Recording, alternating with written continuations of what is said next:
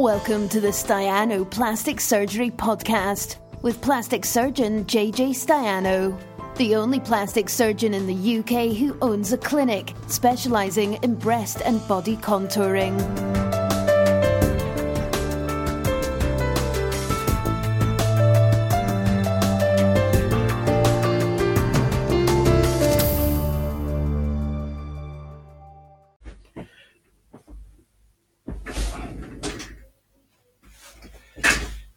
JJ's back. Rehearse the intro. Hope you like that. A lot of thought went into that. JJ's back. Do you remember the Rambo 2, Rambo 3 poster? Rambo's back. Love that. Yeah, I'm back. I wasn't here last week. I'm sorry. I know you missed me. I don't know how you coped without me, but listen, don't worry because I'm here now and it's all going on and everything's working, I'm sure.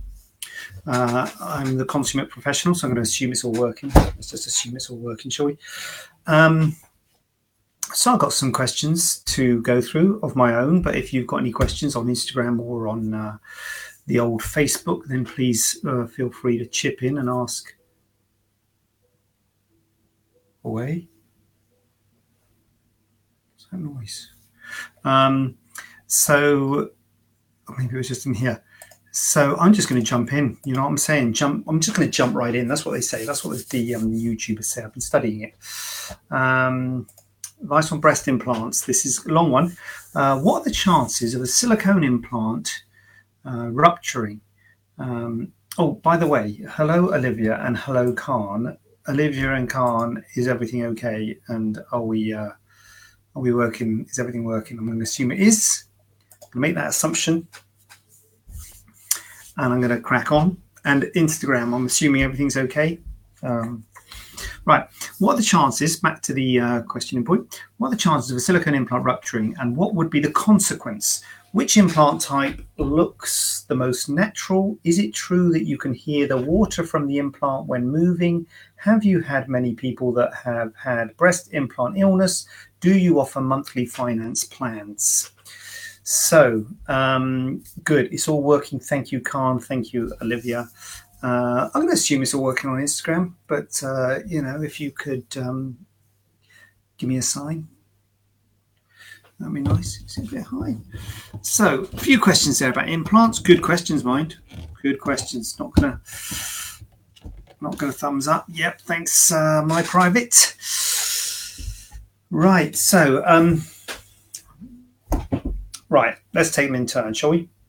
What are the chances of a silicone implant rupturing and what will be the consequence? So the newer implants are a bit more robust than the older implants. Most of they used to, back in the day, they used to have a sort of cheap range and a more expensive range. We would just use the expensive ones. We didn't really use the cheap ones that much, slash at all. But now we own, I don't know, maybe some people do still make a cheap range, I don't know, but I think most of them are pretty premium in terms of the shell. They have a double shell. The gel is cohesive gel, so-called form stable, which means it's not liquid gel. So even if the consequences of a rupture are less significant in that the gel doesn't tend to leak liquid silicone into the breast like the old ones did. Also, the gel is medical grade silicone, so it doesn't tend to be too irritative. Is that a word? Anyway, irritating probably is a better word. And so it doesn't cause so much of a reaction in the breast in terms of granulomas and things you used to see back in the day. Silicone granulomas and lumps in the breast caused due to free silicone in the breast. So they are safer in rupture these days. And also, as I say, they have double shells. They're a bit more robust with the shell. And so the risk of rupture is a lot less.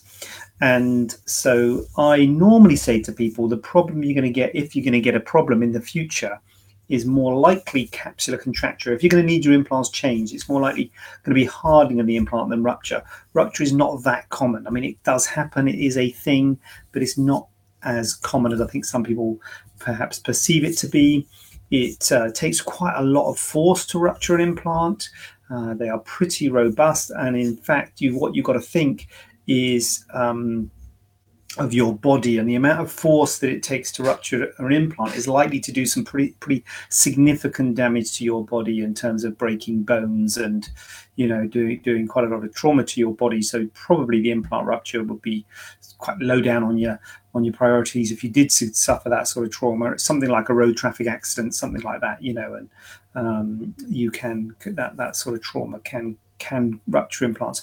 So the other thing is, just on the implant rupture question, there's two types: there's intracapsular and extracapsular. So intracapsular rupture is often what's called a silent rupture, so people don't know it's happened because it's maintained within the capsule of the implant. And personally, I don't tend to routinely scan patients. I know some surgeons do routinely scan patients with implants in. I don't routinely scan patients because the scans are not 100%, and it can cause, or at least create, more questions than it answers sometimes, having the scan, because if it's just a shell, if the shell has just sort of broken, and it's held within the capsule, and this, you've got no symptoms, it can be difficult to know what to do, particularly since sometimes the scans can be inaccurate. And I've had it both ways, in that the scan have said it's ruptured and it's not, and the scan has said it's not and it is. So it can be difficult to know what to do in those circumstances, but still. Crikey, that's the first part of the first question. So yeah, rupture is pretty rare, and if it happened, the consequences are often not much. And to be honest with you, sometimes you were changing implants for another reason, and you might find they're ruptured incidentally, and so the consequences are not significant because it doesn't tend to cause inflammation or problems in the breast with the silicone, because it doesn't tend to leak liquid silicone like the old ones used to. So part one. Olivia's got a question. Okay, Olivia, I'm stuck. To be honest with you, Olivia, this is quite a bit. We got the questions from now on are smaller, but this is a long one. So it was advice on breast implants, and it's chances of it rupturing. What are the consequences? Which implant type looks the most natural? So the thing that makes the implant look natural is really the shape of the implant, and it's really shape and width that's important. And to be honest with you, those are the two most important things when choosing a breast implant: shape and width, not volume. Everybody worries about volume, perhaps not unreasonably, when you're looking at implants and they search and scour the internet for people with different sizes and think, should I have the 300 or the 280 or the 320 or the whatever. And actually, volume doesn't matter that much. What really matters is width. The width has to be right, because if it's too wide, you can get a web between the breasts in mastia, or you can get it sticks out and your arm hits it. And shape. And the shape of implants means round or teardrop, and also they come in different profiles: low, moderate, high, and extra high profile. Some stick out more than others. So the shape and the profile are really important, and you've got to add that onto your breast. So it's very hard to say that a teardrop implant is going to give you this look, a moderate profile implants, round implants, going to give you this look, because it's going to give a different look on different people, on different breast shapes. So, if you've got no breast tissue at all, that's when I think the teardrop implants do come in, because a lot of the shape of the breast is going to come from the implant, because you haven't got any natural breast tissue. When you've got some natural breast tissue, then you have to take that into account. Sometimes people have got a tissue sitting a bit low, their breasts are sitting a little bit low, and in those circumstances, sometimes a round implant can give a natural look by giving some volume to the upper pole as well as enhancing the lower pole. So that is what is the trick when you're trying to get a natural result. It's getting the shape, getting the profile, and getting the width right. So when you say which type of implant, there are different types, and there are different types in terms of the shell of the implant. They come as well, the filling and the shell. So the filling can be saline or silicone, and the shell can be smooth, textured, or polyurethane foam. And those things aren't going to make a huge difference to giving you a natural result. There are pros and cons of all those different shell types, but the aim is to give, well, assuming you want a natural result, you can get a natural result with any of them. It's more the shape and the profile of the implant rather than the sort of type of implant, rather than the coating of the implant that causes the implant to look natural or not natural. Is it true that you can hear the water from the implant when moving? Yes, and we have this in our post-op instruction sheet, and I warn people about this. When you first have surgery, you can often have feel a squelching and a bit of sloshing about, and it's due to fluid and air. It's the air-fluid interface causing a bit of a squelch, and you can often hear a noise, and it can be a bit disconcerting. And we often get phone calls in the first days after surgery saying, "What the earth's going on?" It's totally nothing to worry about, and it will get better on its own. In a few days, maybe a week, it will get better on its own. So it's nothing to worry about, but it's often the case in the early stages you can get funny feelings and funny sensations. Have you had many people that have had breast implant illness? No, personally, no. I don't think. Am I right in saying this? I don't think, to the best of my recollection, I don't think I've had any patients of mine. I'm trying to think who have had breast implant illness. I've never had a patient who I put breast implants in who have had breast implant illness. Breast implant illness is a situation where people who have implants in feel unwell. It's usually quite non-specific, tiredness, brain fog, hair loss, skin rashes, quite non-specific symptoms which they attribute to their implants, and when you remove the implants they feel better. So I don't think I've actually had any patients who've had it. However, having said that, I have treated patients with it. So I have seen patients who've had surgery by other surgeons who have come to see me who feel that they have breast implant illness, and it's very difficult to know how to advise, because we have to say there's no medical cause that can link implants with these symptoms. And so you might still get the symptoms if you remove the implants. But in the situations where I've done it, and I can think of 2 cases,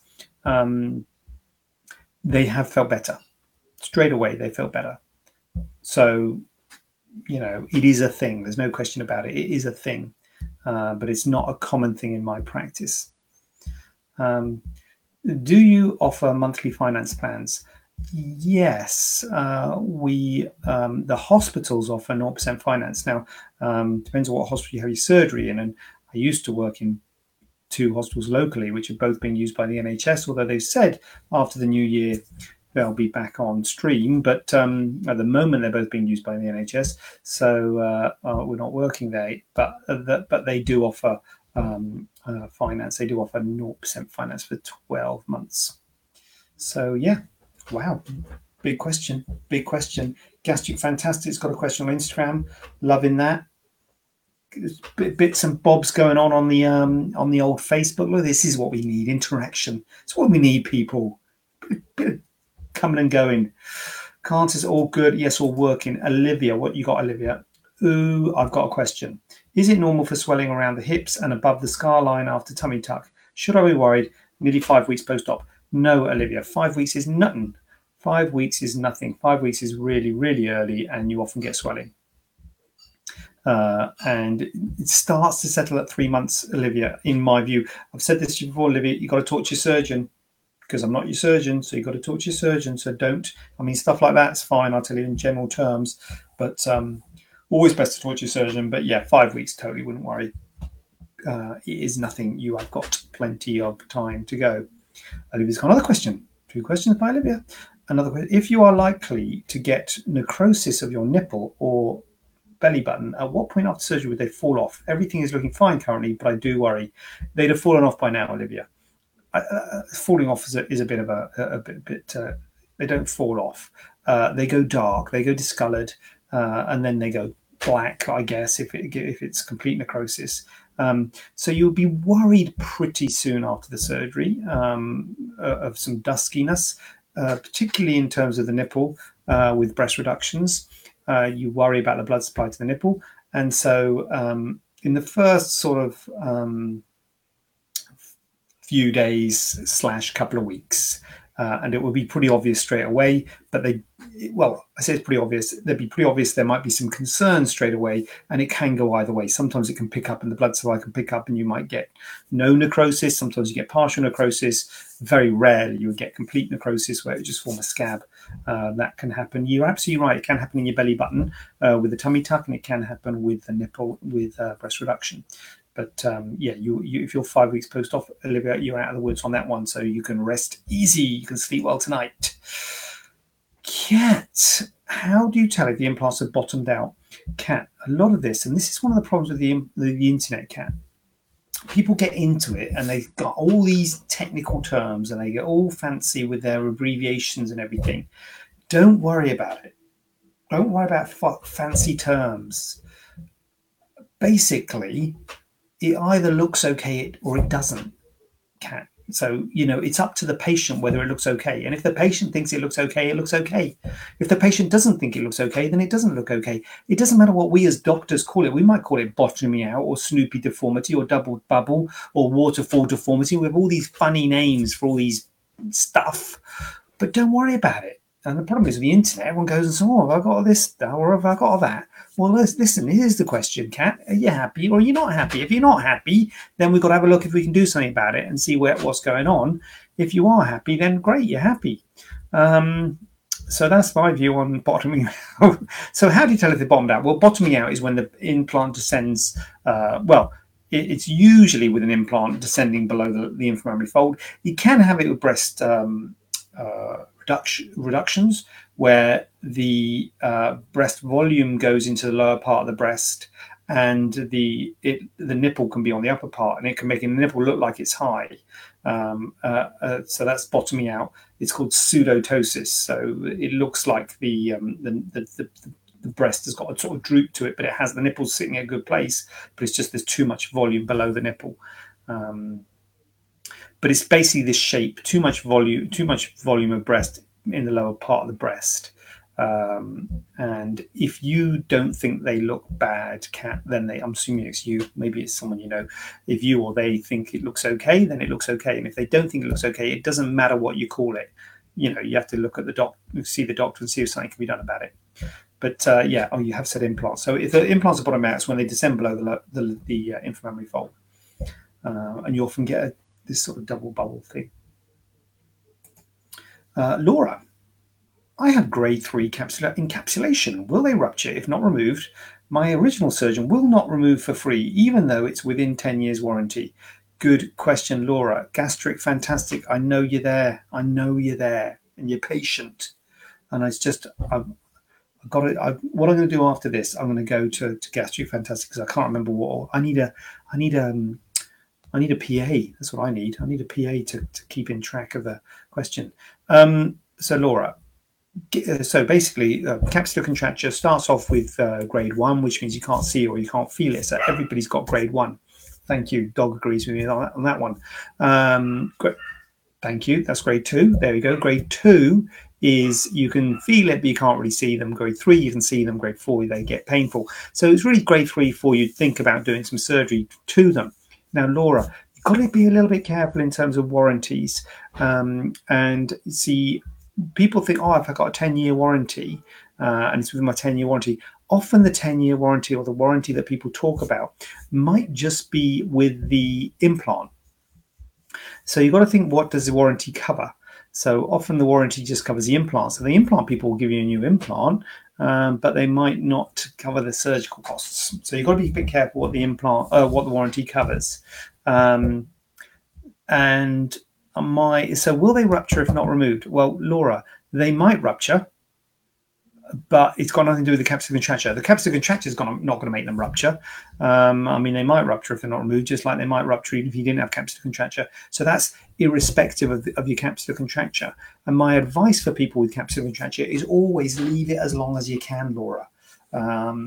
If it's uncomfortable, well, it's not uncomfortable because it's grade 3.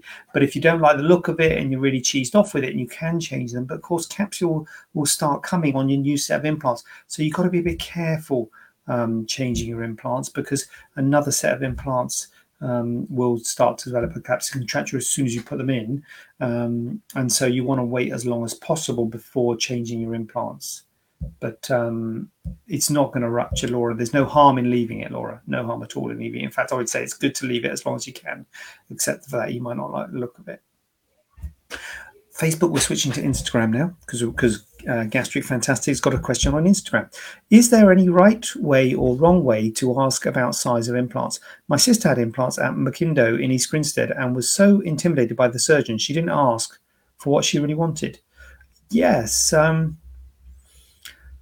Well, I've got to be honest with you, Gastric Fantastic. It's a very, it's a competitive market, breast implant surgery, and there's a lot of people offering it. So if you're intimidated by your surgeon that you can't ask what you want, I would say look for another surgeon. I mean, it's the whole job, the whole deal when you're doing breast implants is to try and get an understanding of what the patient wants, because that's how you get a happy patient. And if you haven't got a rapport with the patient, and if the patient hasn't got a rapport with the surgeon, then you worry that you're not going to get the result you want, and it's a bit of a lottery then, isn't it? So yeah, I don't think there's a right or wrong way to ask. I don't think there's a right or wrong way to ask for the size of the implants. No, I think it's really tough. I've got to be honest with you, to know what size of implant. And people often come and say, I want 250cc or I want 300cc. I'm always like, well, it's the shape and profile and the width and all that. So we have to measure you and we have to go through it all with you. And don't be intimidated by the surgeon. Just get, and what I do is we try on sizes to get an idea of volume, look at people who've got the different shapes and profiles and try and bring that into your frame as to what's right for you, and try and come out with a plan and say, look, if come back if you're not sure. But if you're intimidated, that doesn't sound good. Doesn't sound good, does it? Yeah. Just, there's no right way to ask for it. You just have to have a conversation, try and get a rapport with the surgeon. Ines Mohammed, how much do you do for stomach? How much do you do for stomach? Ines, what do you mean, how much do you do for stomach? What do you mean? How much do I do for stomach? Do you mean how much price? How much is an abdominoplasty? Is that what you mean? It's tummy tuck? I don't know, Ines. If you drop us an email, or if you go on the website and say request a price, and you fill in your name and email address, we'll send you information about tummy tucks, prices, and all that stuff. There's a button somewhere on the website, staianoplasticsurgery.co.uk / I don't know what it is, tummy tuck or something, but it'll be on the. Maybe it's abdominoplasty. Anyway, the tummy tuck page on the website will give you a price. I don't know off the top of my head. He was old school. I won't mention names. He's retired. Yeah, well, they are a bit the old. He kept saying natural. Yeah. Yeah, well, that's the problem, I think. I think the old school don't get away with it these days. You have to talk to patients, unfortunately. Not unfortunately. Can we scrub that? Can we scrub that, please? Not unfortunately. I didn't say that. It's nice that you've got to talk to patients, but you can't get away with just being like what the old school people were like, where they said, yeah, you want implants, sign on the form, I'll do some implants. You've got to talk to patients and get an understanding of what they want. That's what I'm trying to say. What's going on? So he kept saying that. Oh yeah, price, NS price. Yeah, price. It's on the website. NS thing. Laughing as you could. Right, what's going on? What's going on? Come on. Laura's got grade 3. We knew about that. Good evening, says Stuart. Long time no see, Stuart. Hope you're okay. Hope all's going well. Gastric's back at me. So ultimately, we should trust our surgeons. Yeah. Well, put it like this, Gastric Fantastic. If you don't trust your surgeon and it's an elective procedure that you're paying a lot of money for, go find another surgeon. That's what I would say. Yeah, so you should trust your surgeon, and if you don't trust them, look for one that you can trust. Reasonable? I don't know. Discuss. Olivia's back. Is it normal to feel the cold more after surgery? I've been freezing since I got back to the UK. No, Olivia, it's got cold. I don't think it's anything to do with the surgery. It has got cold, Olivia. It has got cold. I think we're all freezing, to be honest with you. In fact, I've got my blanket here. I've got a blanket on. There you go. That's what you need to get yourself. Should have done that before, shouldn't I? But then I couldn't have done my back thing. Good news. Good. Where are we up to? Stuart, what's happening with Stuart? What's happening in your life, Stuart? Totally odd question, this one. If a person stops smoking 2 weeks prior to surgery, does it reduce the risk of complications? Only asking out of interest. I don't smoke. Look at that. He doesn't smoke. He's asking for the rest of the people. He's asking it for you smokers out there, guys. Yes, it is good. Actually, really, what you want to do, yes, is the answer, straight answer to that. I get told on YouTube a lot, I waffle a lot. Can you believe it? I'm a waffler, apparently. Can't believe it. A lot of abuse on YouTube videos saying get to the point. I'm a professional. I'll, take the abuse. I'm not going to waffle on this one, Stuart. I'm going to go straight in. Yes, it does stop the risk, but better still, I'm going to expand on it. I'm not waffling. I'm expanding. Better still, 6 weeks, Stuart. Really, you really want to give 6 weeks pre-op to really reduce your risk of complications. And the really bad time is the 2 weeks of healing, and it depends a little bit on the op. If you're looking at something like a tummy tuck, breast lift, facelift, arm lift, any of these ones where you're closing the skin tight, you're looking at you have to stop smoking. Really, I would say, in my practice anyway, because the risk of complications is too much in terms of wound healing. But yes, good question, Stuart. Thank you. A few smoking guys out there, not for the likes of me and Stuart, because we don't smoke. Olivia, I'm scared to look at my boobs. Okay, Olivia's scared to look at her boobs, guys. You heard it here first. Kat, I'm happy. I think we do question everything and compare ourselves to others. Yes, I think we do, Kat. And if you're happy, that's it. Forget about the double bubble what it wasn't double bubble. What was it you were asking about? Bottoming out. If you're happy, that's it, Kat. End of story. Move on. Job done. Liz, right, guys, can I just point something out here? How far in are we? We're 30 minutes in, guys. And Liz is the first person to use hashtag AskJJ. I don't know how many years I've been doing this Q&A, and been trying to promote the hashtag AskJJ. Gastric Fantastic has just asked something without the hashtag AskJJ. Come on, Gastric, you should know better. Anyway, thank you, Liz, for the hashtag there. Hashtag AskJJ. We're trying to get that trending on Facebook. Do we do trending? Does that thing? Anyway, don't want to over egg the pudding. I'm planning a TT, tummy tuck, that is, and uplift, but worried about keloid scarring. I've heard it is more likely with black skin. Is there anything I can do to prevent or reduce it? Yes, Liz, I would be worried about that too. And it is more worried in black skin. It is more worried. It is more common. It is more common if you've had any scars already, particularly if you've got any evidence of keloid scarring in yourself or in your family. It is a worry. And particularly something like an uplift, because the scars are on the front, so that is a real worry, keloid scarring.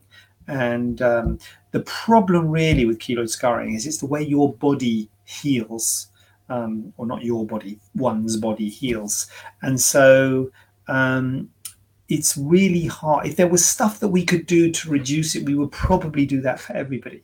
So really, the main thing is to be aware of it pre-op, to look at your risk. So if you have got a significant risk of it, if you've got other keloid scars, or if you've got keloid scars in your family, I would seriously consider whether it's worth having the surgery. Genuinely, I would seriously consider that, because obviously the surgery is there. Yes, it is functional because there is a lot of discomfort with the tummy tuck and having an apron, and perhaps to a lesser degree, but still there with the breasts. But there's a significant element of the surgery is cosmetic. And so like the way it looks, you want to improve the way it looks. And if you have keloid scarring, that can have obviously a negative outlook on the way it looks. And so you don't want to give someone, make someone who doesn't like the way their tummy looks, then they pay thousands of pounds for a tummy tuck and they get terrible keloid scarring, and then they still don't like the way their tummy looks. So that would be a bad thing. So I would genuinely worry about it if there is a history or a risk of it with you in particular. And There's nothing particularly we can do to the surgery. There are things we can do afterwards, and there are treatments for keloid scars. So there are stuff we can do if the scar becomes keloid. So what I would personally do is I'd say, look, first of all, make a decision whether you're having the surgery or not. And if you are going to go ahead with the surgery, then we have to keep a close eye on things. And if there is any evidence of the scars becoming keloid or hypertrophic, then get in there and start treating them early. But nothing particularly we can do to stop it. Gastric, fantastic. Hashtag Ask JJ hasn't gone unnoticed. Laura, they are painful and hard, in which case they're probably grade 4 then, Laura. This is the capsular contracture. Keep up, people, keep up. So yeah, so that's grade 4, Laura. Yeah, and so if they're painful and hard, you might want to have them changed. Not unreasonably, Laura, not unreasonably. But they might not be covered under a warranty. You'd have to look what the warranty includes, because often the warranty just includes the implants. So, but yeah, I'm sorry if your surgeon's not been helpful. Aida says, good evening. Good evening, Aida. Tracy's in the house. Big up yourself, Tracy. Stuart is recovering nicely. Latest surgery was 9 weeks ago. I remember, Stuart, you were going to have it all done around the lockdown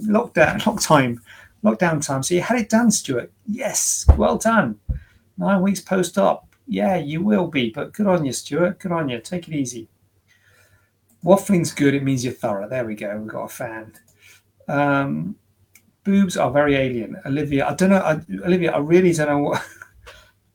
Have you had something done to your boobs then? What did you say? So yeah, anyway, if you've had surgery to your boobs, Olivia, it often looks a bit weird to start off with. But again, stick with your surgeon and make sure they're comfortable with everything. But again, if it's immediately post-op, you're probably still in the healing phase. Oh, sorry, Laura, Gastric said something on Instagram. Got to try and, in the absence of a question manager, I'm doing all this on my own, trying to multitask. Got to try and be fair, So Gastric, I also got the all clear today, but that was luck, not my efficiency. And would like to remind the ladies to get your smears. COVID doesn't stop this stuff. Yes. I see. I told you to do hashtag Ask JJ, but that wasn't really a question, was it, Gastric? So perhaps you didn't need to do hashtag Ask JJ. But thank you, Gastric. Yeah, Gastric has reminded us in a previous Facebook Live / Instagram Live of the importance of doing our smears during COVID for the female members. And that is a good message to get across. Yeah, make sure you're keeping up with your smears. Well, and fantastic that you got your all clear there, Gastric. High five. Boom. Yeah. That worked quite well, didn't it? Facebook high five. Yeah, okay. Right. Don't overdo it, Jay. Don't overdo it. Okay. Laura Leanne Milady. Good evening. I hope you're well. Just an inquisitive question. So I'm 6 WPO. Look at that for a TLA. WPO. That is a nice TLA there, Laura. I'm assuming that's 6 weeks post-op. Anyway, I'm 6 WPO with BA unders and healing beautifully. Last week I slipped in the bath, grabbed the side and heard a Velcro noise coming from the side where I extended my arm. Oh my God, it's giving me heebie-jeebies. Along with some movement in my boob. Oh God. I've no pain and no change in shape. However, I'm just wondering what could this noise have been. It really made me cringe. I messaged my patient care coordinator in case at the time it was something to worry about, but she said as long as there was no pain or change in appearance, there's nothing to worry about. Yeah, I mean, probably go along with that, Laura. When you actually go, sorry, how long are you? 6 weeks. So when you go back into surgery, I'm going to make an assumption here, Laura. I'm going to make an assumption that they're textured silicone implants, because that's the most common in this country. So I'm going to make an assumption that they're textured silicone implants. And textured silicone implants, when you go in and you remove them, if you have to remove them for any reason, you put your finger in. It's a bit like Velcro. So I wonder if it's just the implant becoming integrated with the capsule and just implant pulling away from the capsule a bit there, maybe. That would sort of fit. But yeah, I agree. No pain, no change in shape. The appearance looks fine. I probably wouldn't worry about it. I think that's okay, Laura.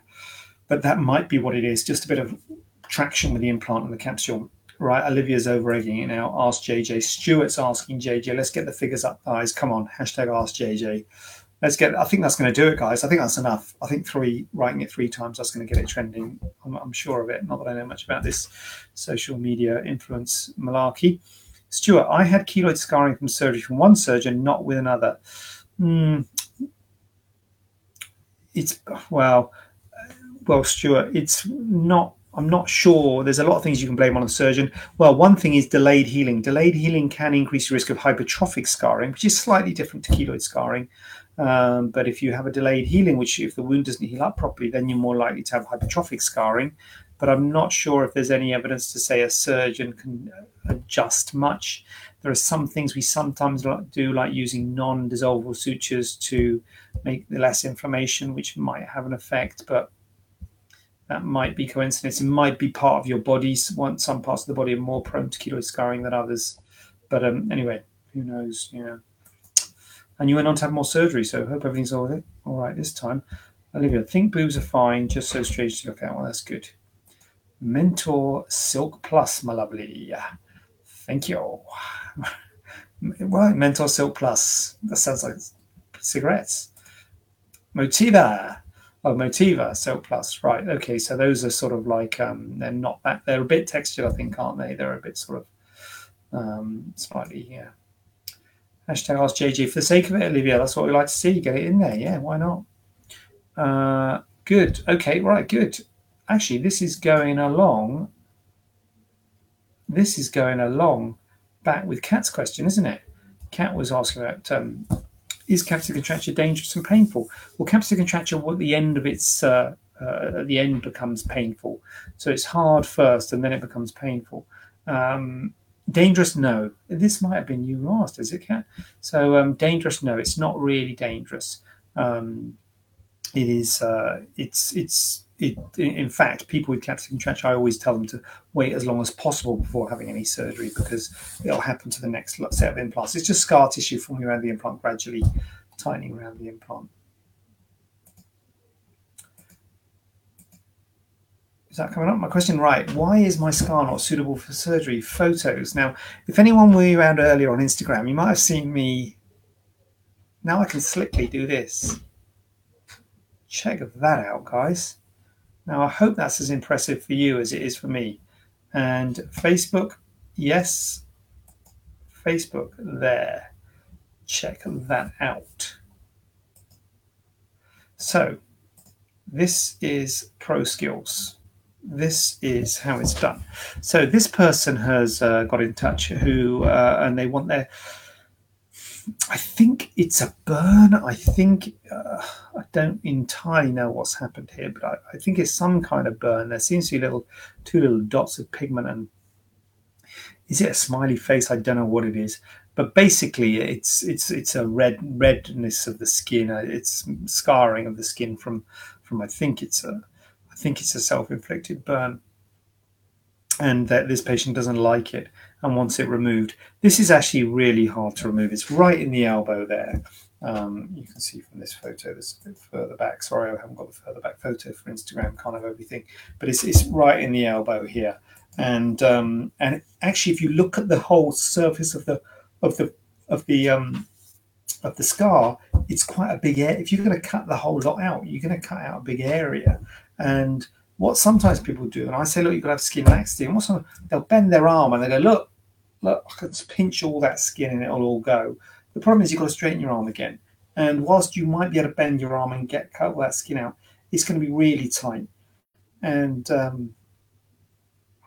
it's going to leave quite a long scar. It's not a great place for a scar. We've got to decide which way to put the scar. If you put it that way, it's where the skin laxity is, but every time you move your arm, it's going to be tending to pull it open. If you put it that way along the arm, which would be better because then it's not under tension when you're moving your arm. But a scar crossing the elbow joint is never great because it can potentially restrict movement. So it's just an all-round bad thing. And I don't know how old it is. I don't know how old this burn is. I think it's a burn. I'm pretty sure it's a burn. But I would say, look, I would just leave it and hope it fades a bit more, because I think cutting it out would be too big a deal and could cause potential problems. worse than what you have at the moment. Although I understand that obviously this person doesn't like it, otherwise they'll be seeking help. But I would say leave it and not go down the cutting out route is my view on that one, personally. But I'm very happy about showing that photo. That was good. Now the question is, how do I get it off? Right, how do I get the photo off on Instagram now? There you go, like that. Look at that. Awesome.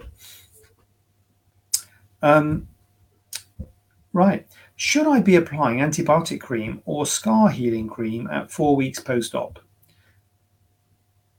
Right. Well, the antibiotic cream, sometimes for certain surgeries, this is just me now. So full disclosure, don't listen to this. If you're having surgery with someone else, or you've you've got a surgeon, just do whatever they say. Don't listen to me. But since you're here, I'll tell you what I do. Sometimes for some operations, usually / always, really thinking about it, on the face, basically operations on the face, we don't put dressings on. So I just put a bit of antibiotic ointment on. I usually use chloramphenicol eye ointment. You can use Bactroban, Mupirocin, just some kind of ointment to put on 2 or 3 times a day. And the good thing about that is it keeps the scar moist, but it also has some antibiotic in it. And you just put it on usually for a week, just till the stitches come out. For other operations without a dressing on, then obviously the dressing's on for that week, and then we take the dressing off. So for most operations, I don't use the antibiotic ointment. 4 weeks post-op, I normally say 6 weeks, but depends on how things heal. You can start massaging your scar to help it to soften and settle. All scars at 4 to 6 weeks post-op will be quite red and will be quite firm. And so you can start massaging it. Now, I would say massaging it with moisturizer, with any sort of cream that you've got. There's no evidence to say that one cream is better than another. Now, there are certain scar healing creams, which are usually silicone creams and silicone gel. They're usually gel, actually, rather than cream. They come in a gel or a sheet, which are specific for scar reduction, but they're usually for problem scars, lumpy scars, hypertrophic scars, or keloid scars like we were talking about earlier. And most scars aren't that. So most scars just need normal cream massaging and don't need silicone ointment or gel. But if you do have a problem scar, then you can start using that at 4 to 6 weeks post-op. So you don't necessarily need scar healing cream. Any cream will do. That you can just moisturize and massage, and it's more the massage than the actual cream itself that does that. Is it safe to be massaging the scar around the nipple? Massaging, yeah. Usually the horizontal. I'm assuming you had some kind of breast reduction, have you, Olivia, or a lift? So usually the horizontal scar is more of a problem around the T-junction, but definitely the nipple scar as well. Yeah. I wait for 6 weeks. Talk to your surgeon, Olivia, because they've got to make sure the wounds have healed. You don't want to go massaging it too soon, because you don't want to put tension on the wound. I've got a feeling I've got a little ones come up on Instagram. I've got a feeling I've got a question now. If I play my cards right, Douglas, here we go. Just FYI, Motiva Silk Surface is classified as a smooth implant, but has peaks that reduce CC. Unlike, here we go. Where's the rest gone? Unlike tradition. Sorry, Douglas, the rest isn't showing. Yeah. Now, also, just FYI, Douglas works for Motiva, so Douglas is getting that in there. Yeah. So it's a bit rough. It's not quite as rough as a rough one, not quite as smooth as a smooth one, nano textured or whatever you want to call it, micro textured. That's what that is. Thanks for clarifying that, Douglas. Excellent. Very good. Sorry, I don't know what you've written. Unlike tradition. I don't know what you've written there. But yeah, it's a thing. I think you probably know, Douglas, I'm not completely sold on it. The silk surface and the nano texture thing, not a huge, massive fan of it. I think it's probably got a place. I think you've got to be a bit careful when people try and tell you one's the best, because I think there's good stuff about smooth. I think there's good stuff about textured. I think there's good stuff about polyurethane. I think there's good stuff about nano textured, and it's about balancing it all up. So that's where I am with it. But yeah, it's a thing. It's a thing. What's going on here? Uplift and implants. Yes, 205 cc's. Okay, Olivia, good. So yes, you can massage your scar around the around the uplift. Is it normal for swelling in one breast to be more than the other breast after breast lift with implants? There you go, Olivia. There's a breast lift with implants question right after that. Yeah, it is. Yeah. And to be honest, never mind breast lift with implants, after whatever, after just implants, after breast lift, after breast reduction, after anything, it's normal for one side to be more whatever, painful, swollen. Sometimes one side sits higher than the other. Sometimes one nipple's more sensitive or less sensitive or whatever. So it's very normal, even though you do exactly the same thing to both breasts, for one to be better or worse than the other. So completely don't worry about it. I normally say that things start to settle around 3 months. So don't worry until around 3 months. And then you get an idea where things are going to be. And they can take 6, 12, even 18 months for them to properly settle. So it does take a while to settle. So here we go. What's this? Did someone really ask this question, or is it just Megan putting this question in? What qualifications should I be looking for when choosing a surgeon? Let me think about that. Well, you know what?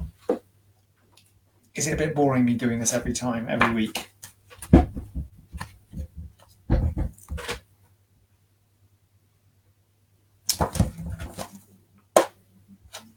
What qualifications? I'll tell you what qualifications. That's what qualifications are right there. FRCS Plast. Right? FRCS Plast. So yeah, I mean, the qualifications you're looking for, you want to look for them to be on the specialist register. Yeah, got the book. I'm ahead of you, Kim. You got to look for someone on the specialist register, really, for the surgery you're interested in having. So I'm assuming it's plastic surgery for the circumstances of this. So FRCS with plast in brackets after it would signify they have got the specialist fellowship in plastic surgery. A lot of places will say all our surgeons are GMC registered. Well, that happens in the first year of qualifying for a doctor. So you would hope that everyone's GMC registered. Some places will say all our surgeons are FRCS, are fellows or members of the Royal College of Surgeons. But that's, again, quite a basic qualification. You become a fellow or a member of it. When I did it, we became fellows of the Royal College of Surgeons. They changed it to member of the Royal College of Surgeons. So FRCS or MRCS is quite a relatively basic qualification. That means you can do appendectomies and, you can sort of do some basic surgery. Once you've got your fellowship or your membership with the Royal College of Surgeons, you can then continue and do a period of study for your specialist fellowship. And that's an extra 6 years or so, give or take, of specialist surgical training in a surgical specialty, which might be plastic surgery, orthopedic surgery, ENT surgery, maxillofacial surgery, whatever. It can be in one of the surgical specialties. And when you finish that training, then you have another exam, and you have what's called an exit exam, where you get the specialist fellowship, and you get entered onto the specialist register for the GMC. So every doctor should be on the GMC register, but only people who finish specialist training will be on the specialist register. So if you go on the GMC website, gmc-uk.org, I think it is, and it says something like search credentials. If someone's got a funny name like me, Staiano, you could search by their surname and you probably find them. But if they're called Smith or a more common name, then you might need their GMC number. 4117214 is my GMC number. We're all encouraged to share our GMC numbers with patients, if so you can check us out. 4117214. And it'll say whether they're on the specialist register, and if so, in what. So it should say specialist register for plastic surgery since whatever, 2007 or whatever. I don't know how long I've been on it, but yeah, that's the qualification. So FRCS Plast for older surgeons, and God knows I'm getting old now, so I don't know if there are any left, but there may be, who were around before you had to do the FRCS Plast exam. So there might be some surgeons who haven't got FRCS Plast, but are still specialist plastic surgeons. The other way you can do it is look for people who are members of BARPS and BAPRAS, British Association of Aesthetic Plastic Surgeons, that's BARPS, and British Association of Plastic Reconstruction and Aesthetic Surgeons is BAPRAS, because you can only be members of those if you're a fully trained plastic surgeon. And finally, you can look for someone who's an NHS consultant. A lot of people think NHS is sort of lesser than private practice, but actually, when you're going through training, the pinnacle of your training is becoming an NHS consultant. That's when you've finished your training and are fully trained.